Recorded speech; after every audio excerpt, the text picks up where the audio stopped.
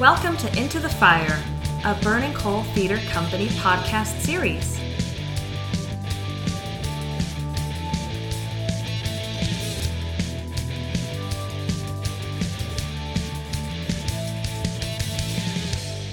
Hi, this is Jerome Davis. I'm the artistic director of Burning Coal Theater Company, and I'd like to welcome everyone to Into the Fire, the Burning Coal Theater Company podcast series on all things theatrical. Today, we have a very special guest, Marcus D. Harvey, director of our upcoming production of Him, also actor, educator, as I said, director, and graduate of the University of North Carolina at Chapel Hill. So, playmaker, I suppose we could call you as well. Yes. Marcus, welcome and thank you for joining us.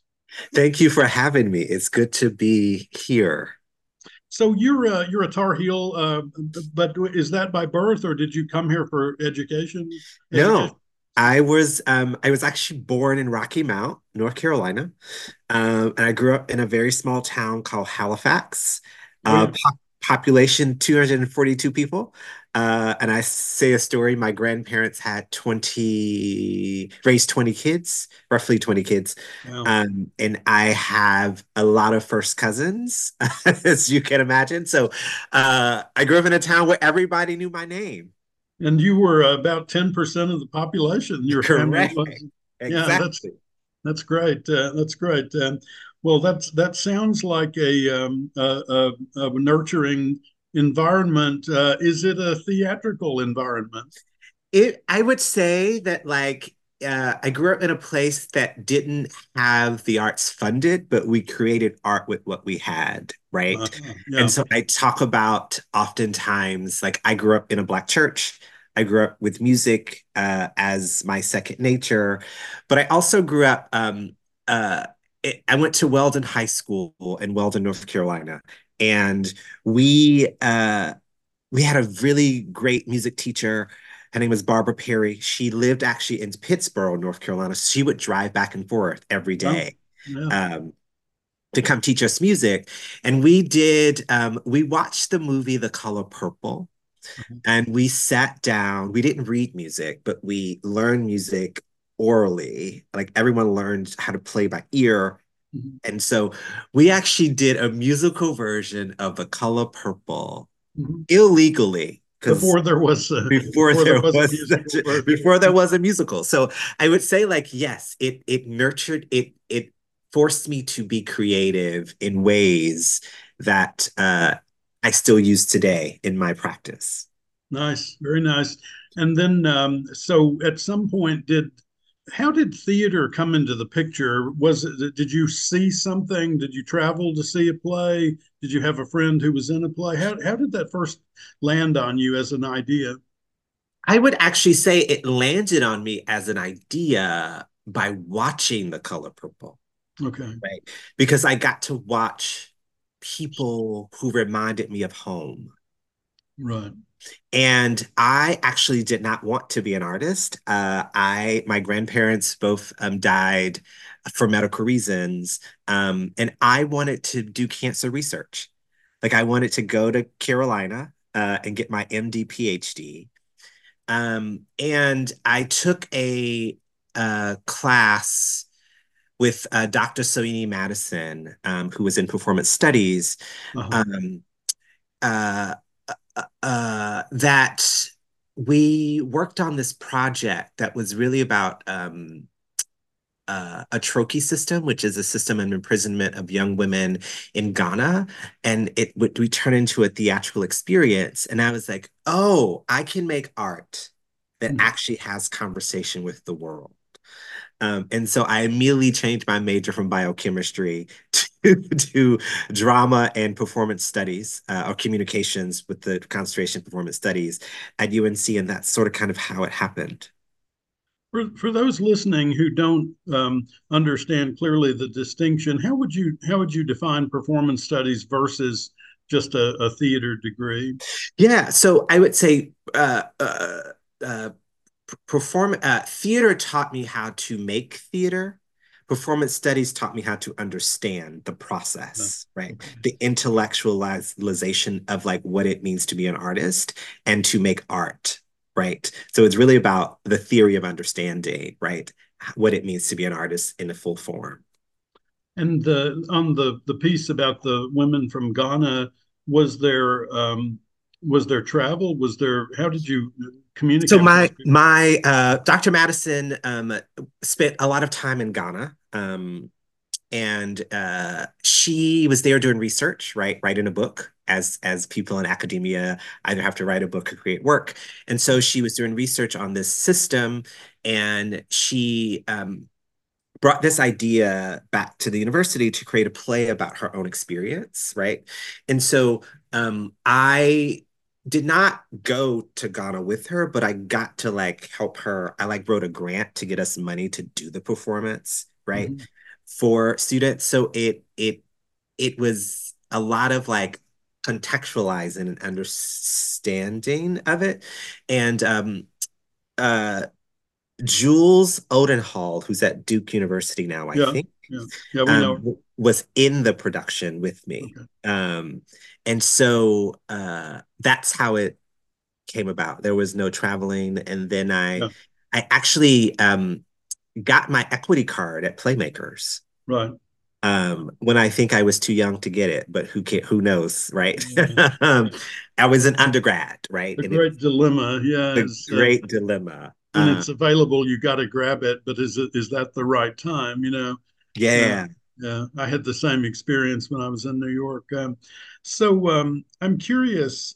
So your first show ever was a bootleg Color Purple, and your second was this piece about women from Ghana. Did you once you changed your major, did you begin to perform at Playmakers? Were you in productions there, and So did that feel different to you than what you'd experienced so far? yeah. Because yeah, I did understudy uh uh Master Harold and the Boys when I was in undergrad, You but I go. also did a lot. I understudied Tyrone Mitchell Henderson, who is now my colleague at Montclair State, which is quite hilarious to me. Um, and and then Becca Bernstetter was my classmate when I in the theater department, The who's now playwright. the Yep. playwright. So when I was an undergrad, we would perform in Keenan Studio, right? And we would do a lot of works there, a lot of student written works, student directed works. Yeah. So I did get a lot of experience there as well. And cultivated relationships like Becca and I still talk. She has a musical that's coming to Broadway in the spring, the Notebook musical, and she's done extremely well for herself, right? And I Playwright. believe Playmakers is going to be doing one of her shows this spring as well, if I'm not mistaken. Oh, that's really great. And she was a producer on This Is Us that was on NBC. Like she's done really, but she's never lost. She's always reminded me of what it means to stay true to yourself, right? That's And lovely. and so I would say that the one thing that Chapel Hill or Carolina taught me was that this industry is not a sprint, it's a marathon, right? Amen. Yeah. And Amen. that like the I didn't set out to be a director, right? Uh-huh. Like, but that is the season that my life is in, right? I always set out to be an artist. Right. And so like it is how to make art with the multi-hyphenated aspects of myself that Chapel Hill taught me to do. You and I have a connection through Montclair State. I don't think I've told you about.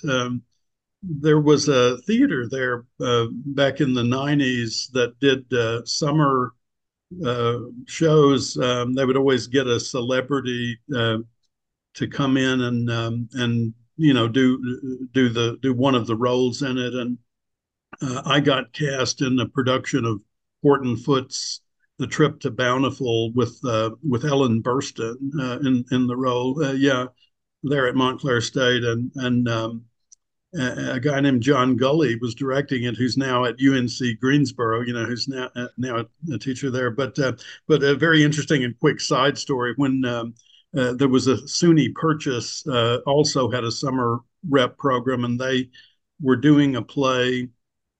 I think it was I can't remember what it was, but one of the celebrity actors had to drop out because they had got a gig in Hollywood, and so they canceled the production, and they called Montclair State and said, we'd like to bring your production of The Trip to Bountiful up here to SUNY Purchase.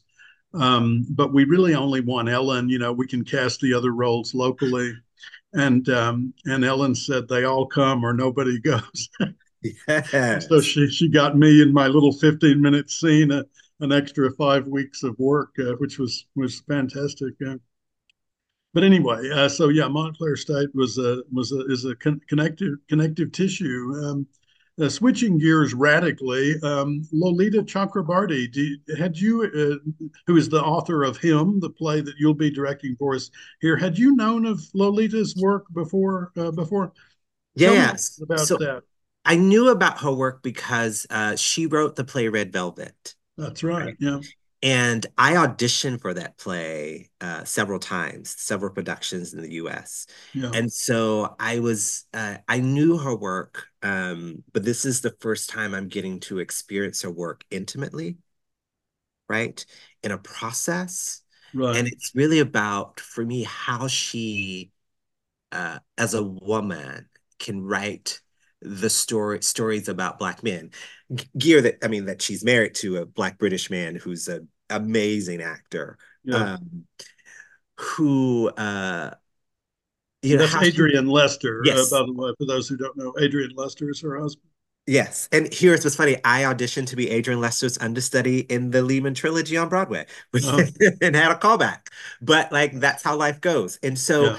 I think like I'm like in awe of how she's able to have this understanding of struggles of Black men very clearly in this play and how we get to also experience the joy of Black malehood is what I'm excited about in her work. It feels very authentic to me. I don't have the same experience you have, obviously, but when I did see that original production at the Almeida, it was during the pandemic. Actually, it was in, I believe, 2021, and there was a lot of reticence on the part of people to come, into public gathering spaces at all, and but we did, and we were all masked up and all that, and there was just such a sense of joy and release. The two performers had such a bond, um, and part of the reason why the play was being done at all was because it was a two-character play, which meant it was safe or safer to rehearse and safer to perform. But the sense of authenticity struck me as a viewer as being very very real. Um, the two brothers in the play don't know that the other exists. I don't want to give too much away about the play, but they meet at their father's funeral and their father's funeral and start discovering that. I like to say they discovered that they weren't alone, that they hadn't been alone the whole time. Um, what resonates for you as an African American man? What resonates for you in that you had many siblings, so you were never alone. You were surrounded by family, but does that feel like an important story for today to you? Yeah, and I think so. My mother had many siblings. There were only two of us. Well, three of Okay, us. I have two brothers. yeah, Um, I would say that like what resonates with me right now is how much um Black men feel alone, right? Like I'm reading a really good book written by Courtney B. Vance and this psychologist called The Invisible Ache, right? Which is really about Black men and mental health. And it reminds me so much of this play, how like um The older that we get as men in general, the harder, or humans in general, the harder it is to make friends, right? Or to have close relationships. And so Yeah. the more we feel isolated. And so now I think like we were in isolation for 2 years, almost 3 years, right? And so now we're relearning how to be social. And so, but we often still feel isolated in the world. Um, and as someone who has lost friends to suicide, right? Like it is very clear to me that like the people that in my experience, the people that are most joyous at times are also the people that are hurting the most. Mm. And so the joyfulness is a kind of an effort to mask the pain. Yes. Yes. Yeah.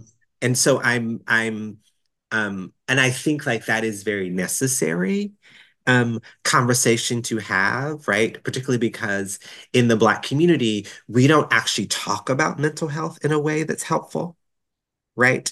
I remember when I first told, I've been in therapy for a long time because I believe that everybody should have somebody to talk to that doesn't judge them, right? Right.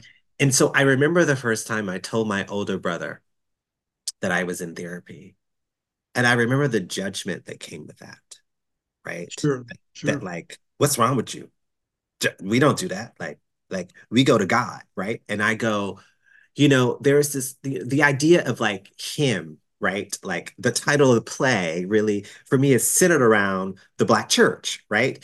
And so also in the Bible, and I'm not trying to be biblical or like Oh, religious, go for it. but the Bible says faith without works is dead, Right. right?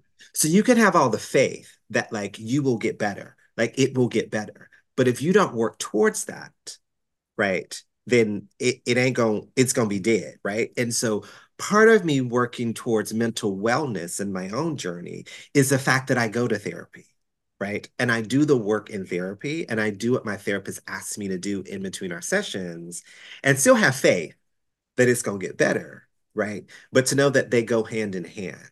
And so in this play, it's like how much joy we experience and how much pain we experience and how much um, neither one of them may have done all the work they needed to do, right?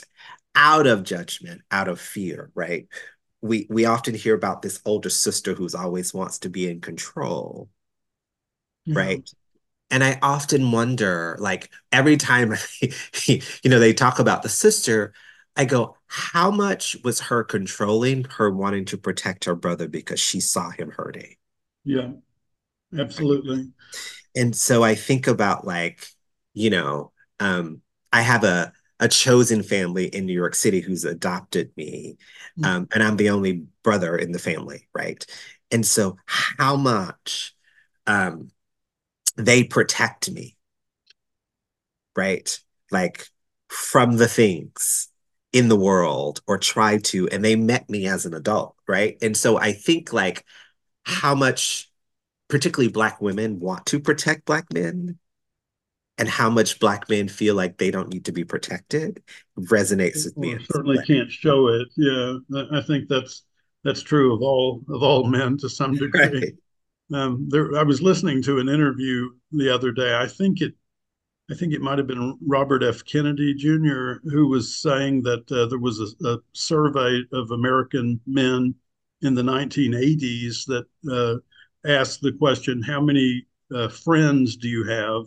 Give us a number. And the average was six. And they did that same survey in the last couple of years, and the answer was zero. And that's an enormous sea change in the mental health of half the population. And I can't believe that the women folk are doing that much better in that field. Right. Although they are more sociable animals, it seems like they do tend to find each other in groups, whereas men I think don't so much. One of the things that unfolds over the course of the play, and I don't want to talk too much about this because it is a plot point, I guess, but one of the two brothers is attempting a business venture, um, and the other brother, I think, the older of the two, would not have thought that within his reach. And but I wonder if there's some, if the play commenting on capitalism as a driving force behind the mental health issues that we see in our country today. I think it's this idea of what success looks like, Right. right? And the fact that like men are, they both have families, right? And so men are supposed to provide, right? Right. And like it's this idea that like what does providing look like, right? We're so caught up on um what I say is an old way of thinking, right? Where it's like, wives, I look at my in-laws, for example, right? My wife's parents, my mother-in-law never worked outside the home, Mm-hmm. right? My Right. father-in-law worked, right? And so there's idea that like you work so hard to provide for a family, right? And I think that's like what he's after is like this success. And you look around you and you often feel like you are not enough because you are not doing those things, right? And I said, as I was reading the play and he wanted to talk about this business and this fear, for me, this fear of providing, I go like, what would this play have been like with two artists? Mm-hmm. Oh yeah, that's Right? really interesting. Yeah. Who there is no trajectory. There is an idea of what success looks like, right? You see celebrityism, but like what would that look like? It's like we all chase these ideas of what it means to be successful, and it's driven by a capitalist society, right? Because in order to get health insurance in this country, we need to have a job, right? You need to have a job or be poor as Born a Rockefeller would right. help this. Yeah, yeah. And so I think like, yes, it is driven by this idea of like success, right? And what does it look like? What is the image I am providing for the world to see? That Yeah. oftentimes drives your own downfall in and your avoidance of taking care of yourself in general. Um, like when my wife and I first started dating, she had a boss, white gentleman, who I adored, right? And he loved my wife. He was a family man, wife, three daughters, Mm-hmm. and he was in his mid to late 40s, so very young, but he worked like 16 hours a day, Yeah. right? And Christmas Eve or the day after Christmas. Mm-hmm. Christmas Eve, the day after Christmas. One of those days, he was outside shoveling snow with his daughter, one of his daughters, died and had a heart attack right in Yeah. front of him, like Yeah. shoveling snow. Because this idea that we're chasing this idea of what success looked like and not like enjoying the benefits of the labor. And I think that is what's driving this character is like, what is this idea of success for Yeah. a black man in particular, right? Who's around, whose siblings are more successful, or who under or like what does that look like and feel like? That's a tragic story, and just stepping back from it, it couldn't be a more perfect metaphor for the way we think about our lives. And I do think, in some ways, I think artists are better at that. But we also have this, Tom Cruise, right? If we're not Tom Cruise, we're not successful. And, we're in the theater if we're not on Broadway. And I used to do that myself. I used to worry, why, why haven't I made it to Broadway? Why haven't I done more film work? That sort of thing. But if you're playing to an audience, you're playing to an audience, and unless you're willing to state that one audience is less valuable than another, get on with it and enjoy it. Yeah. And uh, we're talking I about often, yeah, yeah, I often tell my students, right? I say, you decide what success looks like for you, amen. Yeah, right? yeah, Like I um, like I talk about the story of one of my colleagues, Skylar Sullivan, Yeah. um, who before grad school he was a mime. He didn't use his voice for 14 years. Yeah. And so he came to grad school to learn how to reuse his voice. Mm. And when I said to Skylar, I was like, well, what do you want? Like, and Skylar is I think he's 6'4", 6'5". So he's not short, right? Like they don't write many roles or let many tall men be in plays, right? Indeed. And I was like, what is life going to look like for you after grad school? And he goes, you know what I want, Marcus? And I go, what? He says, I want to move to San Diego. I want to make theater. I want to own a house with my husband on the water. That's all Yeah. I want. Yeah. And what did he do? He moved to San Diego. He made theater. He bought a house on the water, right? And so like that was what success looked like. And Yeah. so I think like in an industry that's so capitalist driven that we are told not to take care of ourselves, right? Like we're afraid to go on vacation because what if that audition comes in, right? And I'm really under the mindset that like if it's for you, it will not go past you, right? Yeah. And so like in this play, relating to that, it's like they're pushing towards this success, right? And I was like, just take care of yourself, right? Right. Take care of yourself and give yourself a break. I want to wrap up because we're reaching our sell by date here, but I wanted to ask you one last question. We're talking about a lot of serious themes, and these themes are in the play, but the overwhelming feeling I got when I first saw it was one of great joy and friendship and camaraderie. Can you speak to that aspect of the brotherhood of the two characters? Yes, like you watch two men get to be completely themselves with each other. Hmm. And there is a joy in that, You right? can't do that with anybody else except outside of family, can you? And sometimes not even all your Not family. not even so. And they do it through music, Yeah, right? And yeah, anytime you like use music or turn on music, like that does something like that brings you joy, right? And so there's always music playing in my house. yeah, Um, and so I think about like in this play, right? It's like when people walk in, I want them to walk in experiencing the joy that they are going to experience.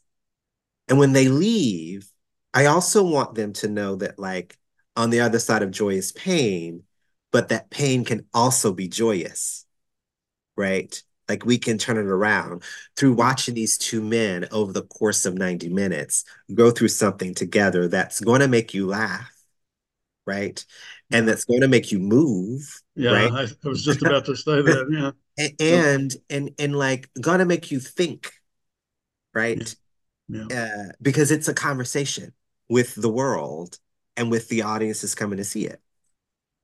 I was thinking that music is an abstraction in a way. I mean, some songs are very pointedly about something, but generally speaking, music is an abstraction that allows you to draw from it your own personal narrative and to make it yours in a way. I think, and I think that's the great beauty of music and maybe the great beauty of family as well, of brotherhood specifically in this show. Yeah. Well, Marcus Harvey, we are looking forward very much to having you back in the Tar Heel State to work on Lolita Chakrabarty's Hymn, which opens on January 25th at Burning Coal Theater Company and runs through February 11th. And you can find out more about the show if you're interested in it at burningcoal.org. Marcus, thank you for joining us today. Thank you for having me.